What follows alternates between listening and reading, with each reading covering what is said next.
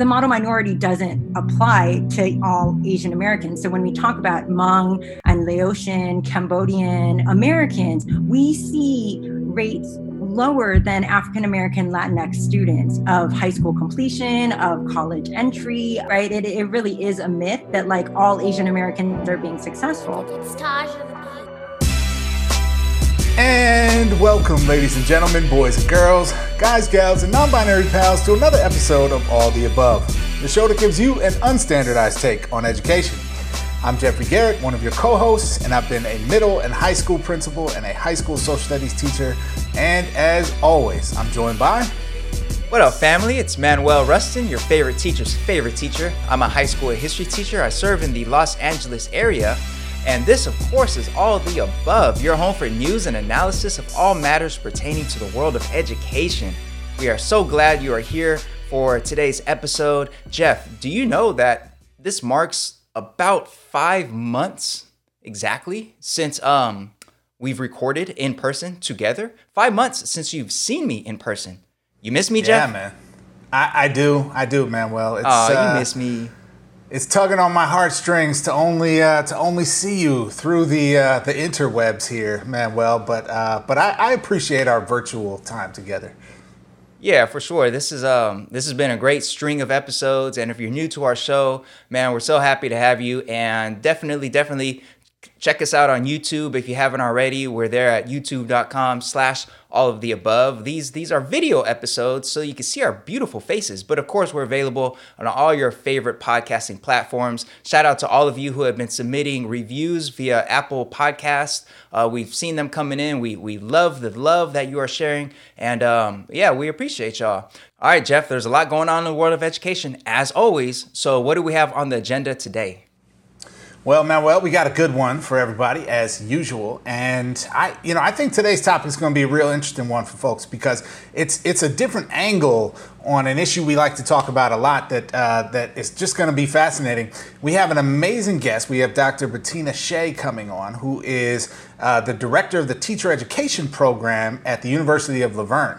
And she is also a very proud, prominent voice in the Twitterverse on issues of education as it pertains to Asian Americans. And in this kind of historical moment we're all living in, a lot of the issues that have to do with Black-Brown solidarity and Asian-Black solidarity, right? And so she's going to come help us kind of explore this topic of when we talk about racial disparities in education, we often frame it as kind of like Black and Latino and Native American students and white and Asian students as kind of groups lumped together.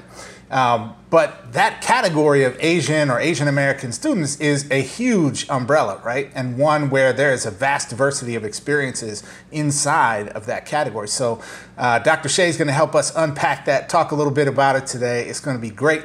You definitely don't want to miss it. Super dope. Looking forward to it. All right, but folks, first it's time for our Do Now, where we take a look at recent headlines in the world of education. Stay tuned.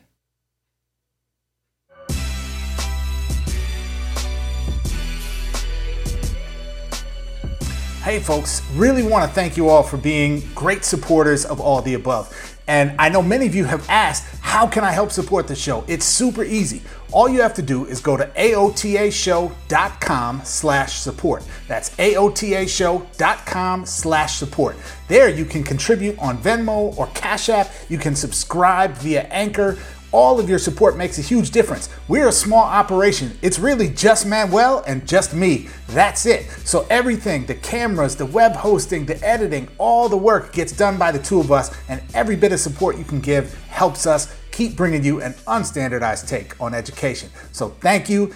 Enjoy the rest of the show.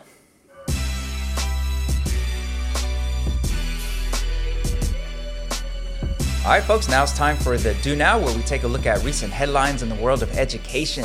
Jeff, how are we doing the Do Now today? Well, Manuel, we have a pop quiz for everybody. You know, the kids are coming back to school. We got to assess, see where everyone's at. So it's pop quiz time. Yeah, we got to measure that learning loss, Jeff. That's what everyone's all about right now, trying to measure how much learning was lost in the middle of a pandemic. I have comments about that, but we're not going to go there right now. Jeff, what's the first quiz question for today? All right, Manuel. Pop quiz. First question today is who who got rid of all the summer school teachers? Yes. I remember back in the day, if you were a history teacher, you could teach history in the summer for students who maybe didn't pass or who wanted enrichment, and you could get paid for that. But those positions are hard to find anymore because credit recovery programs have replaced the summer school teachers. Jeff, that's my final answer. Alas, Manuel, you are correct. The credit recovery programs have won, and the summer school teachers are certainly fewer in number than they once were. So this is a story coming out of EdSource by Teresa Harrington. Really interesting story about a kind of scandalous episode with online credit recovery coming out of the Oakland Unified School District. So a pretty scathing civil grand jury report accused the Oakland Unified School District of awarding some students unearned grades and allowing unqualified students to graduate at one of its high schools via its use of an online credit recovery program known as Apex Learning. The grand jury called their report Castlemont High Cheating Its Students. And the report stated that the district had failed its students, saying there is no excuse for awarding a high school diploma to those who do not earn it.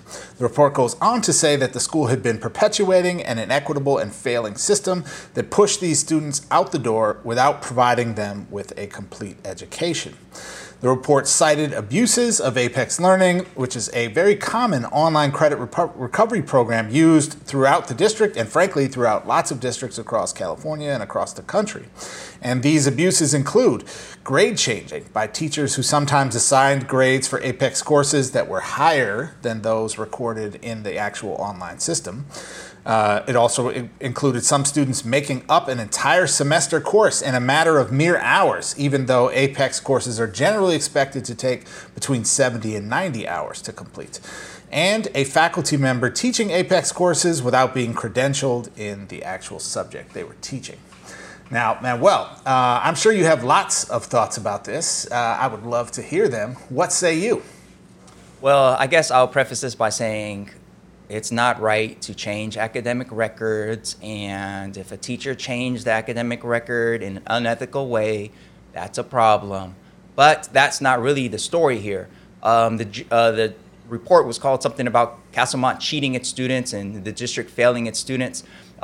It did fail them and it did cheat them, not by changing their credit recovery online program grades, but by 12 years of underserving the community. I mean, Castlemont High is just, as far as high schools go in California, one of the most underserved, marginalized high schools in the whole state.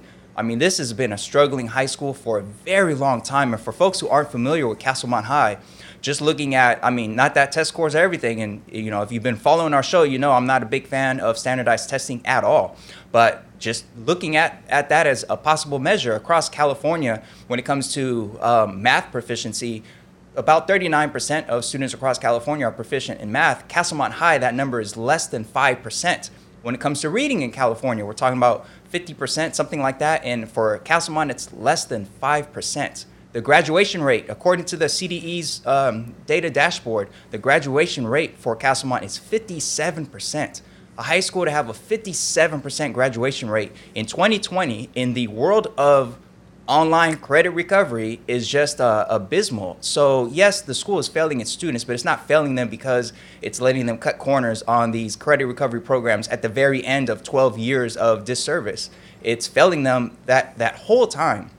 I mean, this is a school, I mean, we're talking about the Bay Area, and anybody that knows anything about housing knows that housing in the Bay Area, there's a real crisis going on. So we're talking about just one block from Castlemont, you're seeing homes that aren't like very large and aren't the greatest, but that go for $500,000 and up. So we're talking about huge housing struggles. We're talking about tremendous economic segregation when you look at schooling in the Bay Area.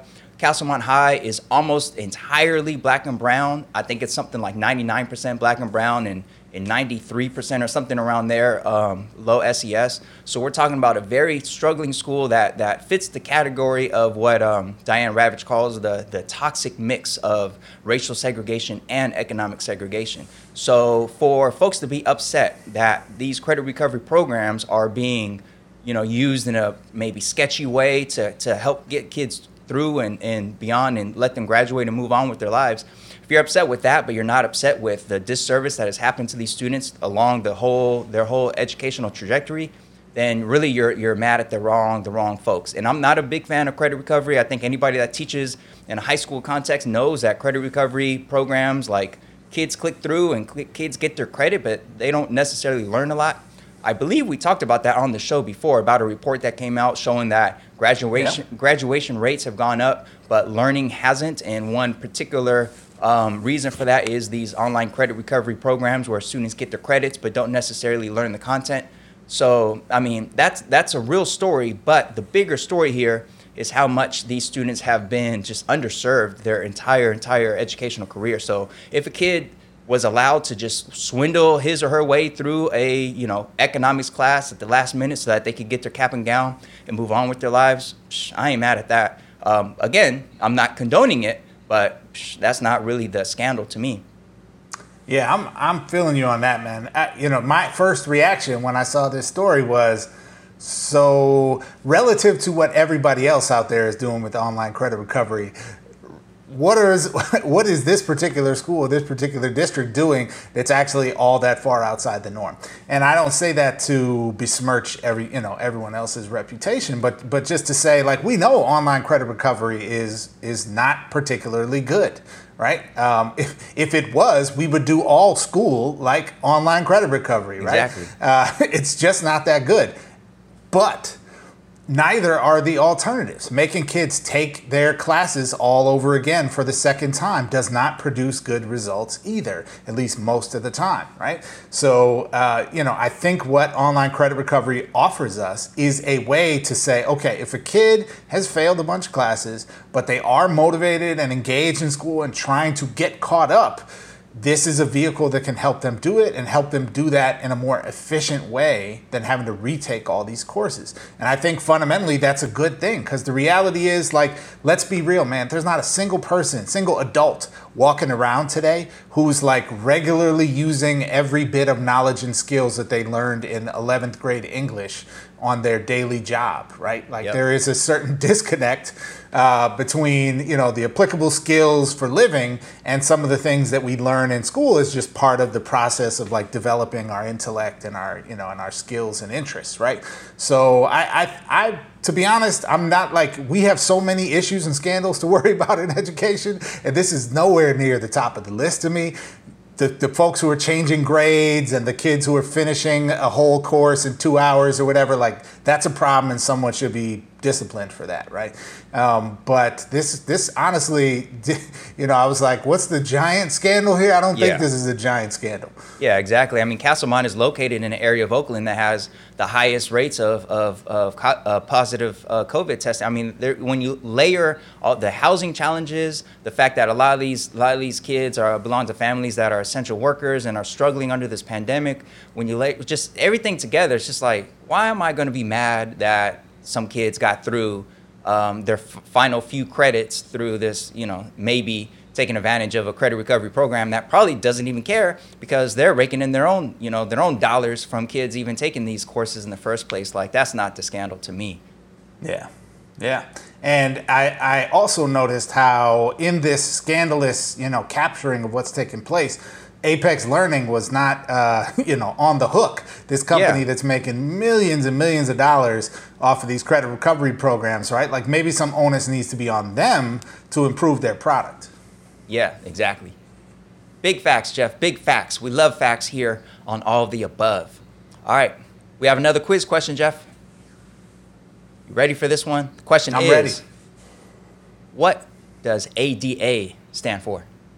Oh, man. See, here I thought you were going to give me a difficult question, man. I wanted a challenging, rigorous, Common Core aligned question, Manuel. And all I get is this. That's easy. The answer is average daily attendance. It's the most important metric for every school in California, because that's how you get revenue from the state. Final answer. That's how you get your dollars. That's right. But no, Jeff, you're wrong. You're wrong. In this case, ADA, of course, stands for the Americans with Disabilities Act. And this story is about a host of violations in school campuses across the country relative to the now 30-year-old landmark case for ensuring access for students with disabilities in this case. All right, so this story comes from Michelle Diamant for DisabilityScoop.com, and basically her story profiles this report from the Government Accountability Office that found that 30 years after the Americans with Disabilities Act became law, most of the nation's public school districts remain inaccessible to students with disabilities. This Government Accountability Office report found that in 63% of public school districts, at least a quarter of their facilities aren't physically accessible to those with disabilities. In 17% of districts, there are schools that just straight up do not serve students with physical disabilities because of the barriers in their buildings. These problems range from ramps that are too steep and playgrounds and restrooms that are inaccessible to door handles that are difficult to use, and a host of other issues such as barriers related to safety and security. So for example, for security, a lot of schools have installed double doors or extra defense around the doors with limited maneuvering space that could trap people who use wheelchairs. So here schools are trying to protect students, so-called, from school shooters, and they are in fact building traps for students with disabilities in many cases. So the report looked at 55 schools across 6 states, and an estimated 70% of these districts had large-scale renovations, small-scale upgrades, or accessibility evaluations planned for these next 3 years, but these districts often cited funding constraints as a challenge to these efforts. Districts also said they need to prioritize projects that keep buildings operational, such as roofing and heating projects. So Jeff, what are your thoughts about this report showing that so many schools across the nation are physically inaccessible to students with disabilities on this 30th anniversary of the Americans with Disabilities Act? You know, Manuel, my reaction is I'm really glad we're talking about this right now, because this is a massive issue, right? And in general, right, this issue of accessibility is one that is, that's obviously important as a major civil rights cause, right? But if we think about the role that school plays in society, right? Like, school is one of those institutions that is supposed to be accessible to everyone by default. You don't have to pay to go. You shouldn't have to, meet some kind of qualifications in order to be welcomed. Whatever your needs are, we work to meet you where you are and help address those needs, right? And in terms of physical access to folks with physical disabilities, this is, the reality is, like, we're just not there, right? We have major barriers in lots of school campuses across the country. Now, I will say, of course, there's some there's some just practical realities that are at play here, right? So, like, there are older school campus buildings, and there are huge cost implications to add elevators or to, modify the physical plant in order to make them accessible. And that, I don't imagine we can just snap our fingers and fix all those problems. But there's a big difference between expecting us to snap our fingers and it to be done and waiting 30 years and it's still not done, right? Yep. And so to me, the length of time is the issue here, where we have failed, right? Just failed. And I would tell you, Manuel, someone who spent, still the bulk of my career in New York City, a city and a district that is just like massively, schools here in California have problems. Schools in New York City, I could probably count on one hand the number of schools I visited that were like truly accessible, right? And then you add on to the fact that people get to school by taking the subway, right, or taking the bus, and the buses are accessible for the most part, right? But the subways are not. Very few subway stations have elevators or ramps at all. You have so many barriers in the way of folks in wheelchairs. Or I had a major knee surgery about 10 years ago, and I was on crutches for like 4 months. And even that experience for me was tremendously limiting and tremendously difficult. And at that time, I was working in a network of schools and traveling around to different schools. And I remember the feeling of like, I don't know if I want to go to that school this week because it's so difficult to get there. And when I get there, there's no elevator and the school's on the 3rd floor and I have to get up to the school on the 3rd floor, right? So these are very real issues. I know a lot of folks who are able-bodied don't think about particularly regularly, but this is a huge issue, Manuel, and I'm glad we're talking about it today. Yeah, I'm glad you brought up that point at the end about how a lot of folks who are able-bodied don't really think about these things. I know that's one thing that I've been trying to work on, is just my own ableism and my own, just the fact that we speak about marginalized populations so much on the show, and so much of what I do is driven by my pursuit of educational justice for all groups. And a lot of times I just don't really think about students with physical disabilities in this case. And that's something that I definitely have to work on. I really definitely take it for granted, just like that me and the majority of the students I have are able-bodied folks, and I don't really think about the fact that even though, the building I work in is pretty old. Our campus has been there, the school has been there since the 20s. I mean, Jackie Robinson graduated from our school. I don't know necessarily the building that I work in. I don't know how old that building is, but I do know there's elements of it that are hard to maneuver, and I just, never really think about that as as I try to process all the things wrong in education today. So I'm definitely glad that this story is being highlighted, and I'm hoping that we get, the report itself recommended that it's not just a funding issue necessarily, but it's also a technical assistance issue. I guess when it comes to stadiums and public gathering places, there's a lot more technical assistance from the Department of Justice about how to meet the requirements of the Americans with Disabilities Act.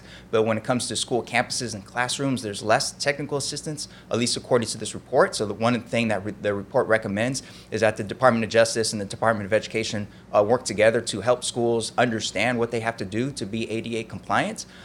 So, there's that. But then I hear that, and then I'm like, Department of Justice, Department of Education, in this year 2020, I can't count on them for anything. Betsy and Bill Barr ain't doing a damn thing. A damn thing. If anything, it's just like, how can we spin this into providing parents more school choice and providing them opportunities to take that taxpayer money and go to a private school where their doorknobs are ADA compliant or something. Yeah, so, so that's definitely, I don't have a lot of hope for that happening, but I do question, and, I don't know because I haven't served in the military, but I do question the extent to which these problems exist in the military, because I just feel like when it comes to funding for upgrading classroom doorknobs, I just think in my head in the military, that's probably not even a question, oh yeah, just do it. But in schools, it's just well, we could do that for to be ADA compliant, or we could work on the heating because the heating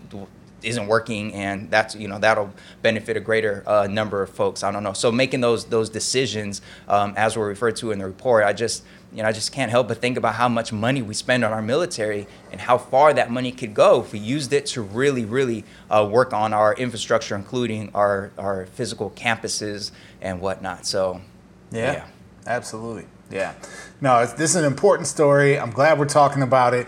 And, we need to do better, right? We are in some cases. I know you folks will probably notice, you go to a newer school campus, right? And you'll notice ramps and elevators and, wider spaces and some of those sorts of things that are very clear cues that this is being made as an accessible space. But we have a long, long way to go right now, and we should demand and expect more from our school systems, and we should pay to fix them.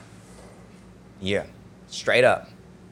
All right, folks, that about does it for today's Do Now. And up next, we will have a super dope conversation with Dr. Bettina Shea about Asian Americans and education and justice and all things in between. All right, so stay tuned.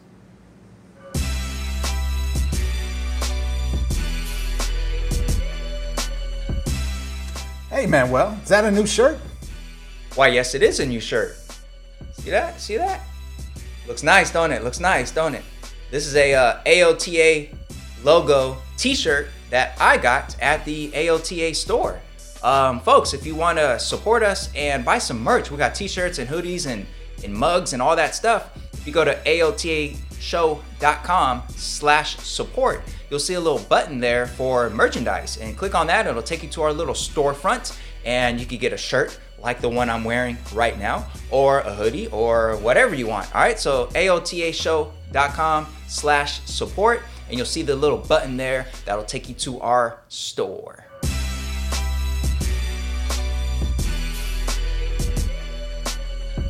All right, folks, now it's time for today's seminar. And before I introduce today's guest formally, I just got to say I came across this fantastic educator on Twitter, and just like following her on Twitter, I'm like, wow, she's pretty dope. And then I ended up at her blog and read some of her posts there. I was like, wow, she's actually super dope. And then I heard her on the Black Gaze podcast. Shout out to Black Gaze podcast. And I was like, whoa, this educator is phenomenally dope. And we absolutely must bring her on to All of the Above, because we have a long streak of only inviting the phenomenally dope educators onto our show. So we are very, very, very pleased to have with us today Dr. Bettina Shea. Dr. Shea, thank you so much for joining us here on All of the Above. Thank you so much for having me, Manuel and Jeff. I'm super excited to be here. And I feel honored to be described as phenomenally dope, given some of the folks you've had on All of the Above. It's all big facts, though. We love facts here on All of the Above. And folks, if you're not familiar with Dr. Shea's work, let me give you a little background about who she is. And Dr. Bettina Shea, she's a professor who serves as the Director of Teacher Education at the La Fetra College of Education at the University of La Verne. Her teacher education work is informed by her urban middle school teaching and literacy coaching experiences, her work as co-director of the Bay Area Writing Project, and her mothering. Her current research interests include Asian American teachers, mother scholars, identity-informed mentoring in teacher education, and teacher educator identity. At the heart of Dr. Shea's work is the exploration of how who we are shapes what we do and the choices we make as teachers and teacher educators. Her recent publications include articles in Contemporary Issues in Technology and Teacher Education, English Teaching, Practice and Critique, Literacy Research and Instruction, and the Journal of Diversity in Higher Education. And this is really a perfect time for Dr. Shea to join us here, because as California educators, now if you follow our show, if you watch our show or listen, and you aren't in the state of California, you might not be aware. But education, I mean, this is a messy time in education throughout the nation and throughout the world, with the COVID crisis, of course, and nationally the uprisings that followed the killings of George Floyd and Breonna Taylor and Ahmaud Arbery and others. And so education, this is already a tough time for educators, but in California specifically, we have a ballot initiative this November that is Prop 16, and it looks to restore affirmative action in California.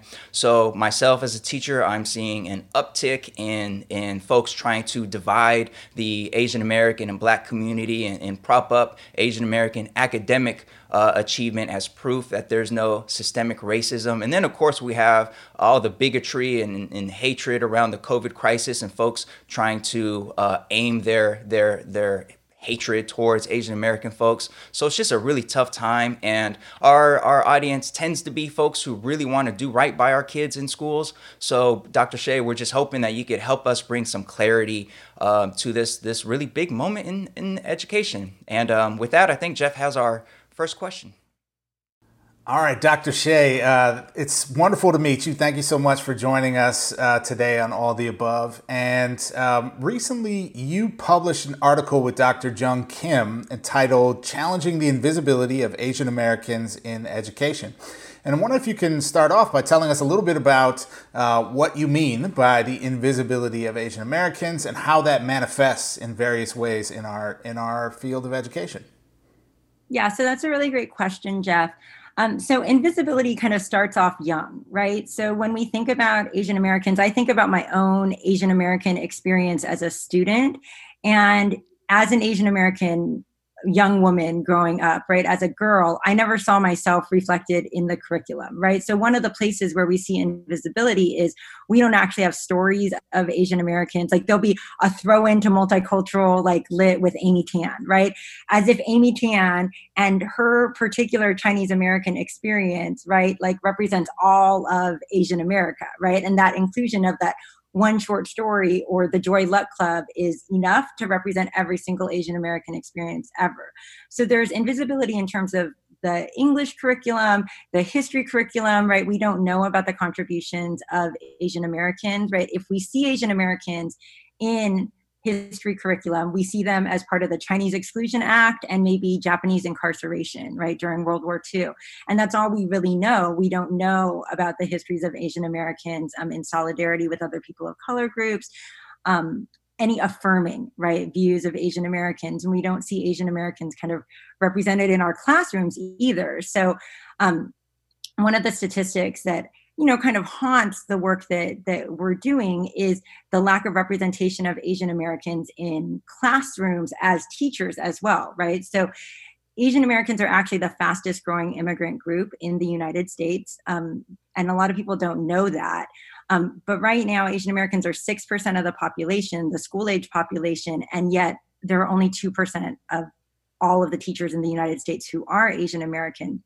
So there's a lot of underrepresentation of Asian Americans as teachers in the classroom across diverse fields, despite the fact that Asian Americans are actually, some subgroups of Asian Americans are highly qualified to be teachers, right? So what is it that is keeping Asian Americans out of classrooms so they're not serving as role models for other students, right? Not just Asian American students, but all students. So there's invisibility there in education, but then there's also invisibility when we think like within Asian America, because when we think about the Asian diaspora in America, a lot of people tend to think about a certain type of Asian, right? Like they think about East Asians, usually Chinese, Japanese, maybe Korean, right? And then that's like all of Asian America, but there are many other Asian subgroups that aren't really considered in the conversation, right? So South Asians, Southeast Asians, undocumented Asians, right? Like we don't hear like the story of the diversity. So there's a lot of invisibility there. And then like there's invisibility of the oppression that Asian Americans have faced historically and currently face, and the intersectional kind of oppressions that they face as immigrants, right, based on class status, based on gender identity, right, sexual orientation, right? There's all these things where we tend to think about Asian Americans through these lenses, these stereotypical lenses, right? That they're quiet, hardworking, academically successful, and it really renders invisible any of the challenges that Asian Americans have faced, and also the histories of advocacy and solidarity and the voices that Asian Americans have, because they're all filtered through this lens. So we, in our special issue, talk about that. So the article that we published was actually the introduction to a special issue that Dr. Kim and I co-edited to really highlight some of that diversity within Asian America, which often gets rendered invisible, right? Which is kind of part of the whole, larger agenda of white supremacy, right? It's like if we don't know our histories, if we don't know who we are, if we are invisible, then we're more willing to take on whatever identity may be assigned to us by people in power. And so I think it's really this idea of invisibility is really important to challenge in general, kind of in all of the spaces of education. Yeah, for sure. That's deep. And that takes me back to I grew up in South Sacramento, and my neighborhood was really diverse in the sense of we had Black, brown, we had a lot of Asian American folks, and the folks that I grew up with who are Asian American, a lot of them were Vietnamese or Hmong, Yes. a lot of Southeast Asian folks who like me and my friends and everybody else in the hood were like struggling. And I remember like when the affirmative action debate was kicked up in the 90s with Prop 209, I remember hearing folks talking about how great Asian Americans were doing in schools and this and that. And I'm looking around, I'm like, man, they in the streets just like me and my friends. What are you talking Right. about? Right. So yeah, this complete like invisibility of particular subgroups especially. Yes. And the struggles and marginalization for sure. And speaking of that, I want to read a piece of the article and see if you could elaborate for us some to help clear some of this up for folks. So Sure. in that same article, you all write that, Quote, the model minority myth, with its emphasis on Asian American character traits of hard work and high achievement, is used to discredit claims of structural racism, particularly those of Black Americans. And we're seeing a lot of that play out now. I've seen, I don't know how many tweets already from anonymous accounts or from bots or from trolls, basically pointing to academic achievement of Asian American folks and saying, sarcastically, like, oh yeah, there's so much systemic racism, huh? That's why Asian Americans are outperforming everybody else. We're wondering if you could talk to us a little bit more about that model minority myth and that effort to try to use that as a, I guess, piece of evidence that there is no such thing as structural racism anymore. Yeah, I mean, I think one of the things that's hard about being Asian American and being somebody who does research on Asian American is pretty much you always have to like filter everything through and let me tell you why the model minority myth lens is a myth, right? Like tell you why it's actually not true. So one of the things is, as I talked about in the answer to the last question, right, the model minority myth is based on a very particular group of Asian Americans, right? And it ignores the structural components of the creation of even the group that it says is the model minority, right? So if we look at immigration policy, right, immigration policy created the model minority myth. And if we look at how Asian Americans were viewed prior to the 1960s, 1970s, there was no model minority, right? Asian Americans were characterized with many of the similar stereotypes that we hear against other people of color groups, right? That they were dirty, right? They are foreign invaders. And we're seeing some of that with kind of the rise in COVID-19, xenophobia and racism. But, right, what created the model minority myth is this phenomenon called hyperselective immigration, right? And so basically, when there was reform to immigration starting in the 1950s and then moving through the 1960s and ending kind of in the 1965 Immigration Act, right? It said that there would be priority given to very high achieving, right? The highest of the high achieving, like immigrants from particular countries, right? And a lot of these were East Asian, South Asian countries, right? So we see that there was this structural creation of like, oh, the elite of the elite academics, like scientists, like engineers, like they can come over and they get a shot at being American, right? Like they get to come over, they get to be Americanized, sort of, provisionally. And then we get to hold them up, right, as a tool to say that discrimination doesn't exist. So first of all, like that's a problem. And then when we look at Asian American success, again, like you said, Manuel, like we're not talking about every single Asian American, right? If we actually disaggregate the data, right, and look, the model minority doesn't apply to all Asian Americans. So when we talk about Hmong and Laotian, Cambodian, right, Americans, we see rates lower than African American Latinx students of high school completion, of college entry, of percentage of folks over 25 who have a college degree, right? If we look at newer refugee communities, if we disaggregate in a variety of ways, we see that it's not true, right? It really is a myth that like all Asian Americans are being successful. And then the thing that is also super ironic about Asian Americans being used to like justify like the end of affirmative action is that Asian Americans have benefited extensively from affirmative action, right? Like there's evidence to show that actually affirmative action and race-conscious admissions processes, race-conscious hiring processes actually benefit Asian Americans, because I think there's this idea, right? Sorry, I know we may be talking about affirmative action in a minute, but there's this idea that like, we don't need the help. But the fact is that like, hard work isn't enough to break down these structures, right? So when we think about the bamboo ceiling, right? Like, so even with Asian Americans getting all this academic attainment, they still don't get paid at the same rate that white people doing comparable jobs that may be less educated than they are. They don't rise up past middle management, right? So there are still certain barriers that happen. And then,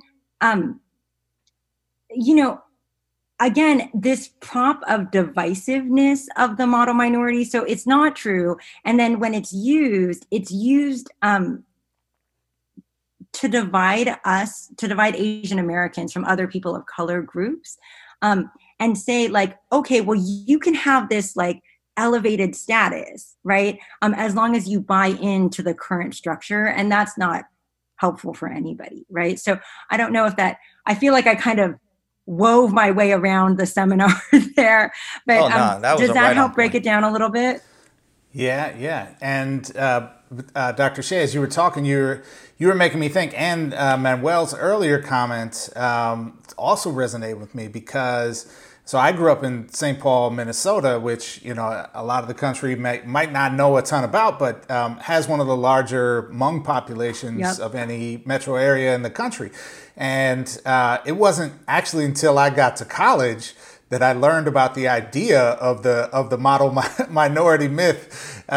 And I remember looking around and being like, who's this model minority of Asians that you're talking about? Because they live in the hood like Black and brown folks do, and they get, you know, excluded from the gifted and talented programs in school, and they get harassed by the police, and, you know, they are in the same struggle as, you know, as Black folks are in a lot of ways. And so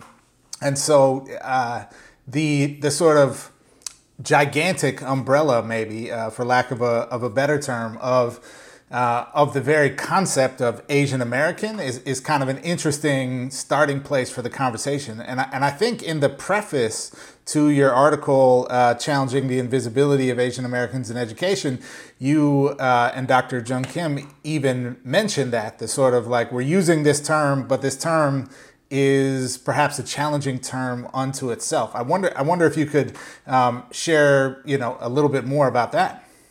About the challenge of the term of the model minority? The use of the term Asian American as Asian American, as sort of an all-encompassing, you know, monolithic term. Yeah, absolutely. And before I get to that, I just kind of wanted to go back to something you said, Jeff, you know, about how both of your experiences, right, and where you grew up and growing up around Asian Americans that aren't kind of part of the whole model minority myth. I think one of the things that the model minority myth does too is when Asian Americans aren't performing like they're expected to, they're cast as lazy, right? Or they're cast as like, well, why aren't you being like this way that we think you're supposed to be, right? Like it must be laziness. And so a lot of times Asian Americans who are struggling in school don't get the supports that they actually need because people think that, oh, well, it's because you're not this thing that you're supposed to be, right? Because society casts you in this role. So you're not actually getting the support that you need when you're actually struggling. But to kind of get back to the Asian American term, yeah, absolutely. It's, we struggled a lot with kind of how we talked about like the Asian diasporic peoples in America, right? And talking about Asian America because, so first of all, a lot of times people lump in Pacific Islanders with Asian Americans. And it's been kind of an evolutionary process for us too, because initially we're like, okay, Asian Americans and Pacific Islanders, like we want to be inclusive of like, you know, folks from the Pacific Rim, right? And then Pacific Islander scholars were like, well, yeah, but if you're not going to actually include like scholars from the Pacific Islands, right? So Native Hawaiians, if you're not going to hear from people, right, who are Pacific Islander, then don't use the term AAPI, right, which is a term that we hear very commonly because we actually then erase the Pacific Islander experience in Asian America, right? And when we use Asian American, like we have to be really conscious of, again, that erasure and that invisibility. And, you know, for Jung and I, because Dr. Kim is Korean American and I'm Taiwanese American. And if we look at, like, if we do disaggregate the data, right, Taiwanese Americans happen to be like up kind of towards that upper echelon of like highly college educated, right? There's a lot of privilege, and we're both, um, now kind of in this middle class, like academic environment. So we recognize there's kind of a lot of privilege within the term of Asian America. And like when we speak, right, we don't want our voices to be able to speak. Like I can't speak even for all Taiwanese Americans, right? Like I'm a second generation Taiwanese American. I was born in this country and I have unique experiences as the daughter of a Taiwanese and Chinese immigrant, right, from Taiwan. But I can't even speak, right, fully for all Taiwanese Americans. So then to have an issue that like talks about Asian Americans, it's like, do we want to further like reify or contribute to the erasure of certain Asian American subgroups, right? And so we try to be in our selecting of articles for that special issue conscious of whose voices tend to be erased or left out of conversations, right? And even within Asian America, like we talk about, like there are generational differences. So my experience as a second generation daughter of immigrants is different than my children's experience. My children are multiracial Asian Americans. My husband is from Peru. And so, their experience is different, right? And Dr. Kim's children similarly, right? Third generation multiracial Asian Americans. But then we have an article in there that is looking at international students. And, recently there's been a lot of,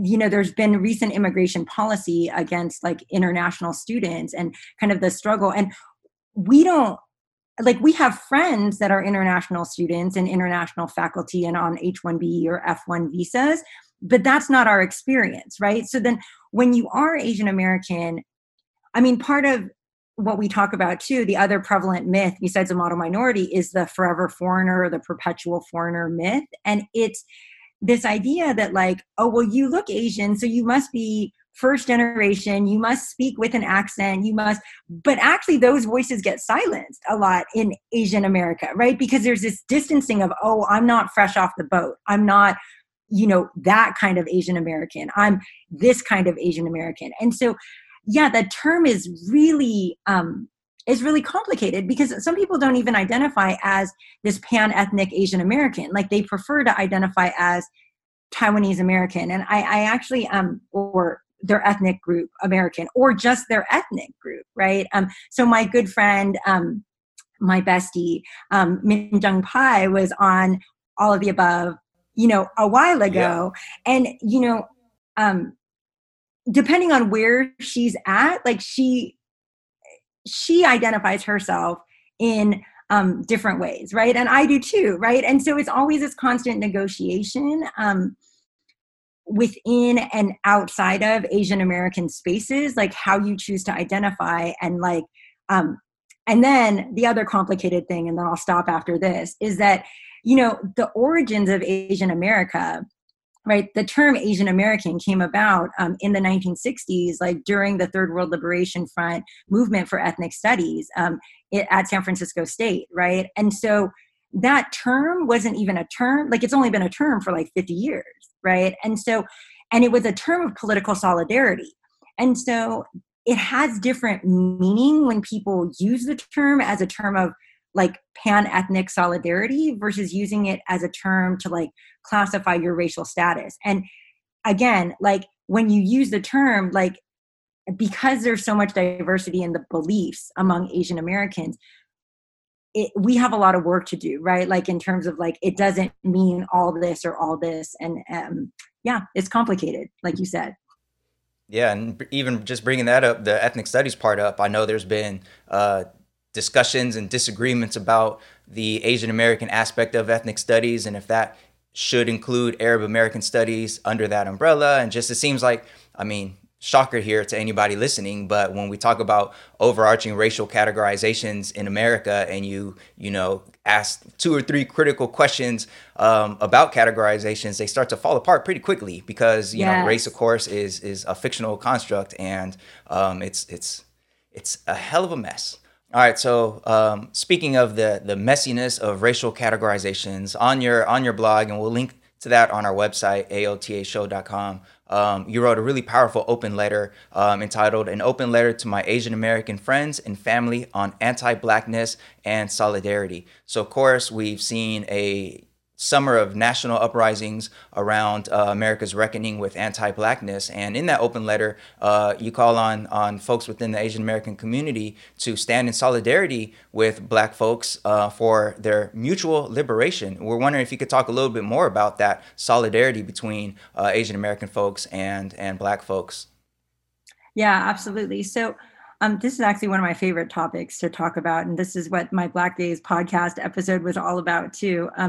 So when we kind of started the seminar, right, we were talking about the invisibility of Asian Americans. And one of the things I think I referenced was this idea of our invisibility in movements of solidarity, right? And our invisibility, our invisible history as people of color. And so one of the things that I think is really important to recognize is that Black American and Asian American struggles have been linked for a long time, and we have been showing up for each other historically for a long time. And this divisiveness is really a tool of white supremacy, right? And we see that, like, we see kind of the conditional nature of Asian American proximity to whiteness. Even recently with the COVID-19 xenophobia and racism that's happened, right? Where we see that, Asian Americans who have been used as a prop, right, as, the model minority, all of a sudden become like the virus, right? Like, you are a virus, you're a foreigner, you're here to infect us. And we see that in the rise in hate crimes, right? 800 in California, 1,200 nationwide, by early July, right, in response to kind of this xenophobia and racism. And so we have to recognize that our status is conditional. And I think one of the things that has happened to Asian Americans, in this time kind of leading to COVID is there is this erasure, right? There's this, like, because we don't know our histories and our histories of solidarity and our histories of mutual oppression and our histories and the current reality of that, right? We don't understand the importance of solidarity, and not just solidarity because Black leaders led the civil rights movement that led to us getting rights, which is true, right? But also solidarity because we've been part of this movement for a really long time. And it's really important as people of color that we recognize that we, as you said, Manuel, like, our liberation is mutually bound, right? Like, we don't need to fight for the scraps of white America. Like, we actually are the majority, and we actually are, like, our oppressions are different, right? Like, we are racialized in different ways. We have different consequences, right? Like, anti-Blackness, like, this country was founded on anti-Blackness and indigenous genocide, right? So, like, we're not in that same, like, oppression category, and it's not the oppression Olympics, right? Like, Black Americans show up and show out for Asian Americans. And we also, right, like, not just as a return thing, but because, like, we understand that, like, as people of color, like, we need to have the right to tell our stories, right? And when we all come together and say, we need the rights to tell our stories, we need the rights to live our lives, right? We need the rights to exist in a world where we can be free and not have to be justifying ourselves and our existence based on stereotypical lenses of who you think I am because you see me on the street. And then I have to prove you wrong by opening my mouth or bringing out my degrees or, like, acting a certain way or code switching or whatever. We can relate to those experiences. They're different experiences, but in so many ways, like, we feel the weight of white supremacy, right? As Asian Americans, as Black Americans, as, Latinx Americans, like, you feel it, right? And so the importance of solidarity is, like, we need to come together, right? If we look at the history, again, like, I'm going to bring up the ethnic studies movement, like, how did we even get to tell our stories at the higher education level, it's because of a movement of solidarity, right? It's because like the people of color in the world like came together and said, you know, we have more to benefit from coming together. Like we are the majority when we come together. And so it's really important. And the thing is that Asian Americans do, in many respects, have some privilege, right? Like it's the model minority myth, it's a lie. But there is truth in the fact that I have a lot of privilege, right? Like I am heard differently as a non-Black person of color who is Berkeley educated, right? Who, you know, is middle class, who can speak with all of these ways. And I have different circles. And so it is our responsibility where we have privilege to, in love and community, like advocate for one another, right? And to bring one another along in our liberation, because none of us are free. And I talk about in that blog, like, what has it cost us? Like, as Asian Americans, we really need to think about what it has cost us to buy into this myth, right? Like, what have we sacrificed? Like, we sacrifice our voices, we sacrifice our identities, we sacrifice embracing who we truly are as Asian Americans in order to ascribe to this like ideal of whiteness that we can never have, right? Like you can say, like you can get this far.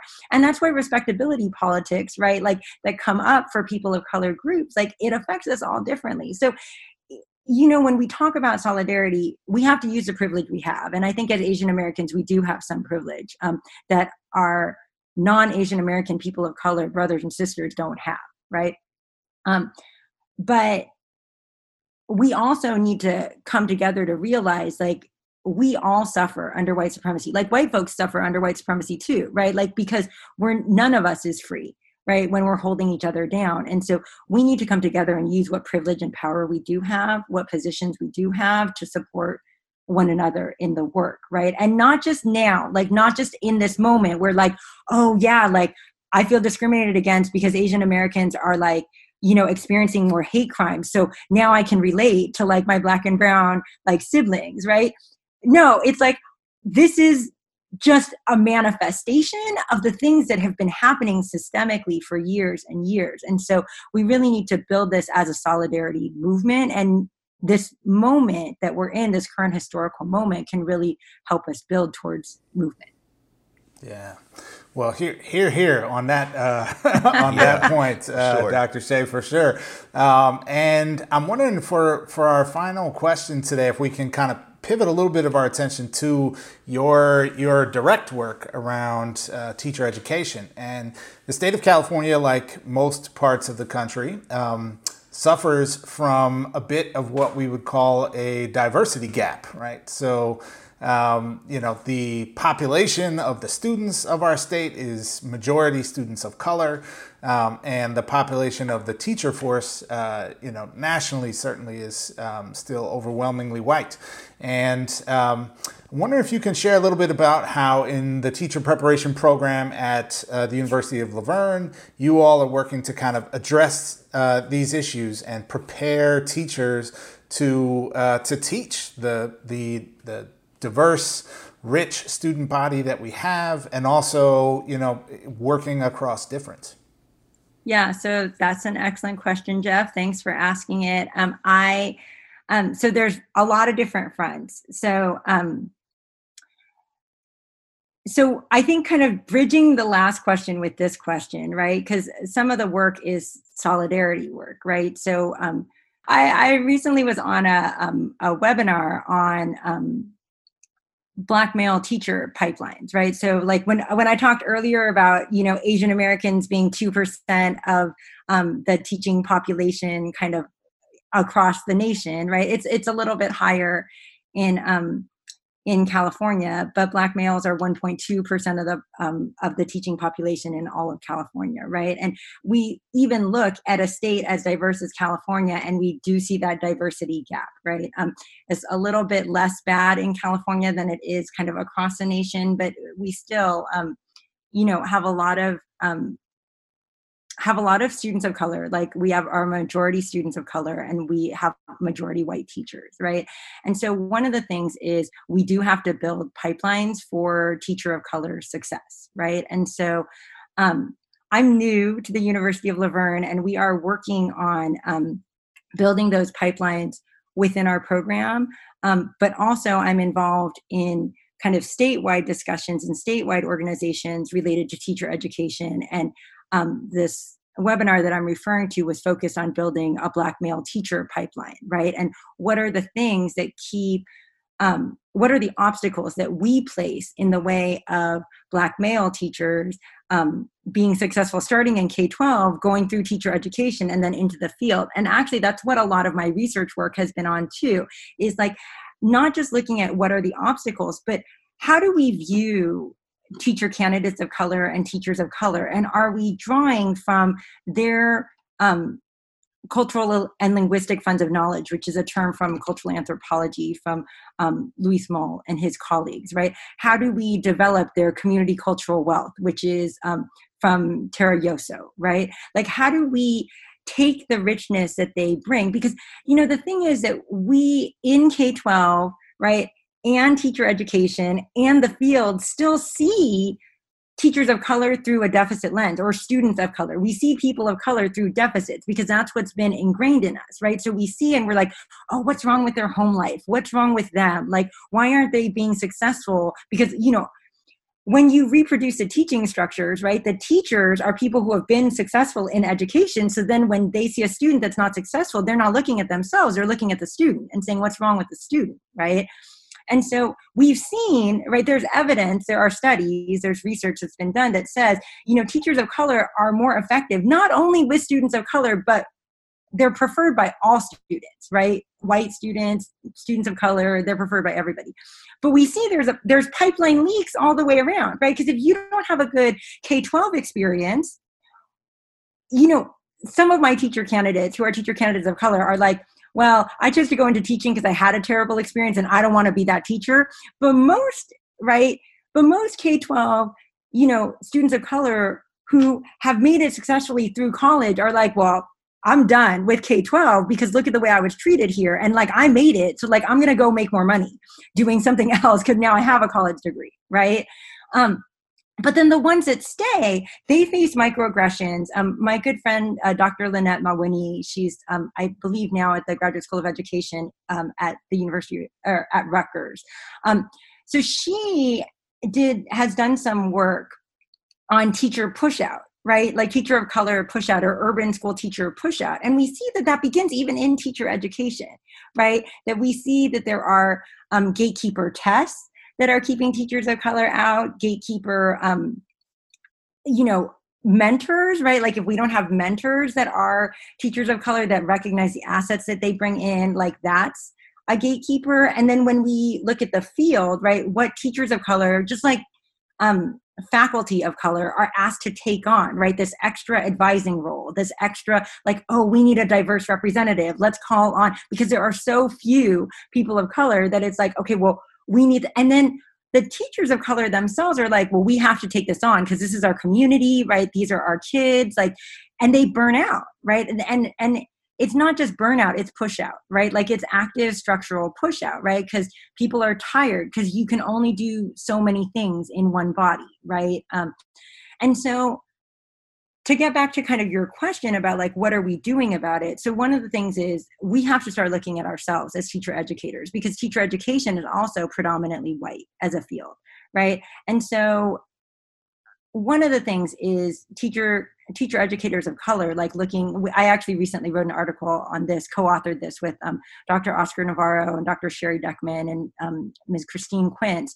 We just wrote an article that was out last year in 2019 around teacher educators of color and how we can use our positions, right, to draw from the funds of knowledge of teachers of color and prospective teachers of color, like as former teachers of color who are now teacher educators. So one is like, we need to create role models in teacher education. And then we need to do the reflective practice to start dismantling those barriers. So one of the reasons I decided to step into an administrative director position is because I really want to take a look at the barriers we're setting, right? Like there are state barriers, right? Like there are tests and performance assessments and that are very high stakes that kind of dictate. I mean, it's similar to the way it happens in K-12, right? Where standardized tests like end up dictating your curriculum, because if you don't pass, like the kids can't get a degree, right? Or the kids can't like get into like enrichment classes. And I mean, so many of the things we know that keep kids in school, right? So we have that same high stakes assessment at the teacher ed level, right? And so, but there are things given to us by the state, and then there are things that we do as a program, right? So are there ways to reconceptualize the work that we're doing to honor wanting to give teachers, all teachers, teachers of color and white teachers, like the skills they need to be successful, but removing some of the barriers that we know are, and being aware of our own biases as teacher educators in terms of working with teachers of color. And then we have the second side of that, which is we still have a majority of white teachers. And we can't just ignore white teachers and be like, okay, well, you know, I only want to teach to the teachers of color, and like, let's like, you know, I think it's good to center. I'm just going to be direct. I think it's good to center the experiences of teachers of color, because like they're so invisible in so many places. So I think finding affirmation and role models and aspirational like teachers and teacher educators of color is central. But I also think, you know, we're not going to deconstruct whiteness alone, right? And we're not going to build a better educational system without white people, right? Like, or without white teachers. Like that's just, it's silly, right? And it's, you know, I am somebody who really believes in working in community, right? And I think that people, I mean, I try to operate from a place of love and try to operate from a place of working with people doing the best they can with the knowledge that they have, right? So then what is the knowledge that they need that they don't have that could help better prepare them for being in diverse classrooms? And I think the number one thing that that I've been trying to focus on is shifting from a deficit mindset to an asset-based mindset, right? And so Dr. Goldie Muhammad actually wrote this great book that has like, well, she and Dr. Bettina Love, another Bettina who I love, her name is Bettina Love, right? Like they wrote these books that have really like been central to my thinking. So Dr. Love's book is We Want to Do More Than Survive, right? And then Dr. Muhammad's book is Cultivating Genius, right? And both of these books, like, so Dr. Love's book really talks about the damage that we do, particularly with Black children, but Black and brown children, right, in our educational system, right? And the way that we spirit murder these children, like well-intentioned teachers, like, and she's coming from a place that like teachers aren't going in to spirit murder children, right? Like that's not why we get into the profession. But when we reproduce these harmful acts, like we are actually hurting children, and nobody wants to hurt children. Teachers don't go into teaching to hurt children, right? But then how do we counteract that? Well, we have to be able to see our children for the genius that they have. So Dr. Muhammad's book, Cultivating Genius, right, is beautiful because it really centers like the assets and the genius that Black children, that children of color bring to classrooms, right? And we have to be able to see, like, if we reframe, like, even the term English language learners, right, to emergent bilingual students, right? Like, if we start to think about the fact that we think about additive bilingualism when somebody's first language is English, but we don't think about it that way when somebody's first language is something else, right? And that's a deficit mindset, right? So if we can begin reframing that and thinking about knowledge can be different, but it's not bad, and come from a place of, okay, like, it doesn't have to be the way that we know. Like, we as teachers can also be positioned as learners, and we can understand and recognize the humanity of the students that are in front of us.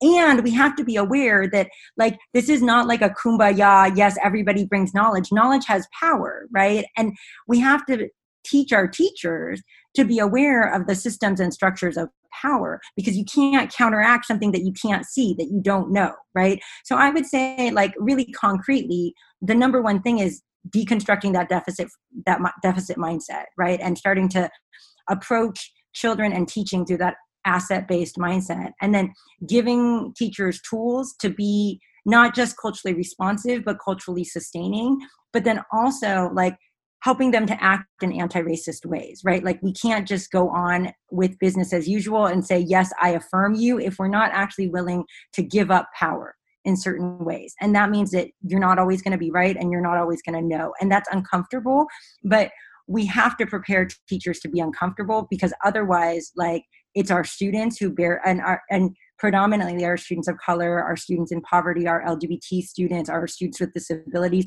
who are bearing that discomfort because they don't fit into, what teachers think our successful students should look like. And so that's the work that we're really trying to do.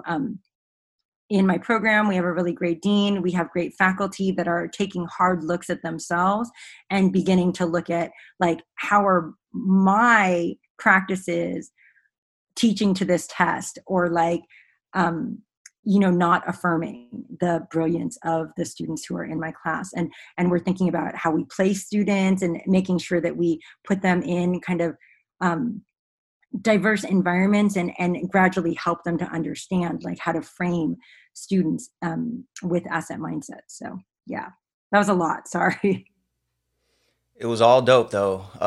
People, I told you at the start that this guest is phenomenally dope, and now you know what I was talking about. And this is one of those that you might have to give a second listen to, and the second time have a pen or pencil in hand, because there's a lot of learning going on in this, and you definitely want to take notes because, Dr. Shea, you brought so much dopeness to this conversation around not just the ongoing fight for educational justice, but also the specific issues within how we frame certain communities and how we frame certain issues in education. So folks, on our website, we're going to put links to her blog and to some of her publications and to the Black Gaze podcast, so you could hear her speak more about the issue of solidarity between Asian American and Black folks. And Dr. Shea, I just got to say, the University of La Verne is very fortunate to have you for sure. And our very first guest on All the Above, Dr. Akita Kassane Long, I believe she still works there. So if you cross paths with her, send her a warm hello from the both of us. And I just can't thank you enough for spending time with us here on All of the Above. Thank you again for having me, Manuel and Jeff. Like, it was such a pleasure to be here. And yeah, thank you very, very much. All right, folks. So up next is our Class Dismissed, where we will shout out some folks doing excellent things in the world of education. Stay tuned.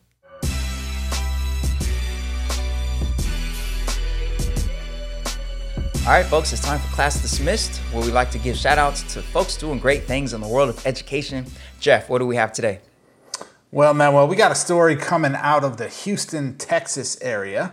There is a group of parents who refer to themselves as working moms and have formed some kind of organization called the Red Apple Protest. Was recently seen on Twitter in a, albeit somewhat hilarious post, being trolled by the Grim Reaper. Now, this Red Apple Protest group is pushing hard for Houston area districts to reopen physical school in the name of, protecting the needs of working moms and working families. And of course, Texas being one of the nation's major hotspots and coronavirus outbreaks right now is, not necessarily going to open schools, at least in the short term. But the Grim Reaper came out to sort of counter-protest and really carrying signs that agreed with the Red Apple Protest moms, but you have to laugh at the image there, man. When the Grim Reaper is on your side, perhaps you might want to reevaluate your position. But of course, they did make it clear that they're not with the Grim Reaper, Manuel. So I guess it's okay. I guess that's an important point that, they're not with the Grim Reaper, even though the Grim Reaper had basically the same signs up, open schools now. Yeah. Yeah, I found that to be hilarious because you see, this isn't like a big protest. It looks like just a couple folks there. And they had to, I guess, improvise and make their own sign that says, we're not with the Grim Reaper, or whatever it said, and reminded me of the reopening protests out there in Florida back in like April and May, when folks were going to the beaches and talking about how, reopen the economy and reopen everything. And then there was somebody who dressed as a Grim Reaper and was just like walking up and down the beach, which was just like poetic. And yeah, man, for sure. This is hilarious. I saw this on Twitter and I was like, that's great. That's a counter protest right there. Yes. All right, folks. That about does it for this episode of All the Above. If you've enjoyed what you've watched, please consider hitting that thumbs up and that subscribe if you haven't already. And if you were listening on the go, please, when you have a moment, take a moment to rate us and review us. That goes a long way for us, and we for sure appreciate that. All right, we'll see you in about a week. If you are listening to this, we'll see you in about a week with a passing period podcast extra. So look out for that.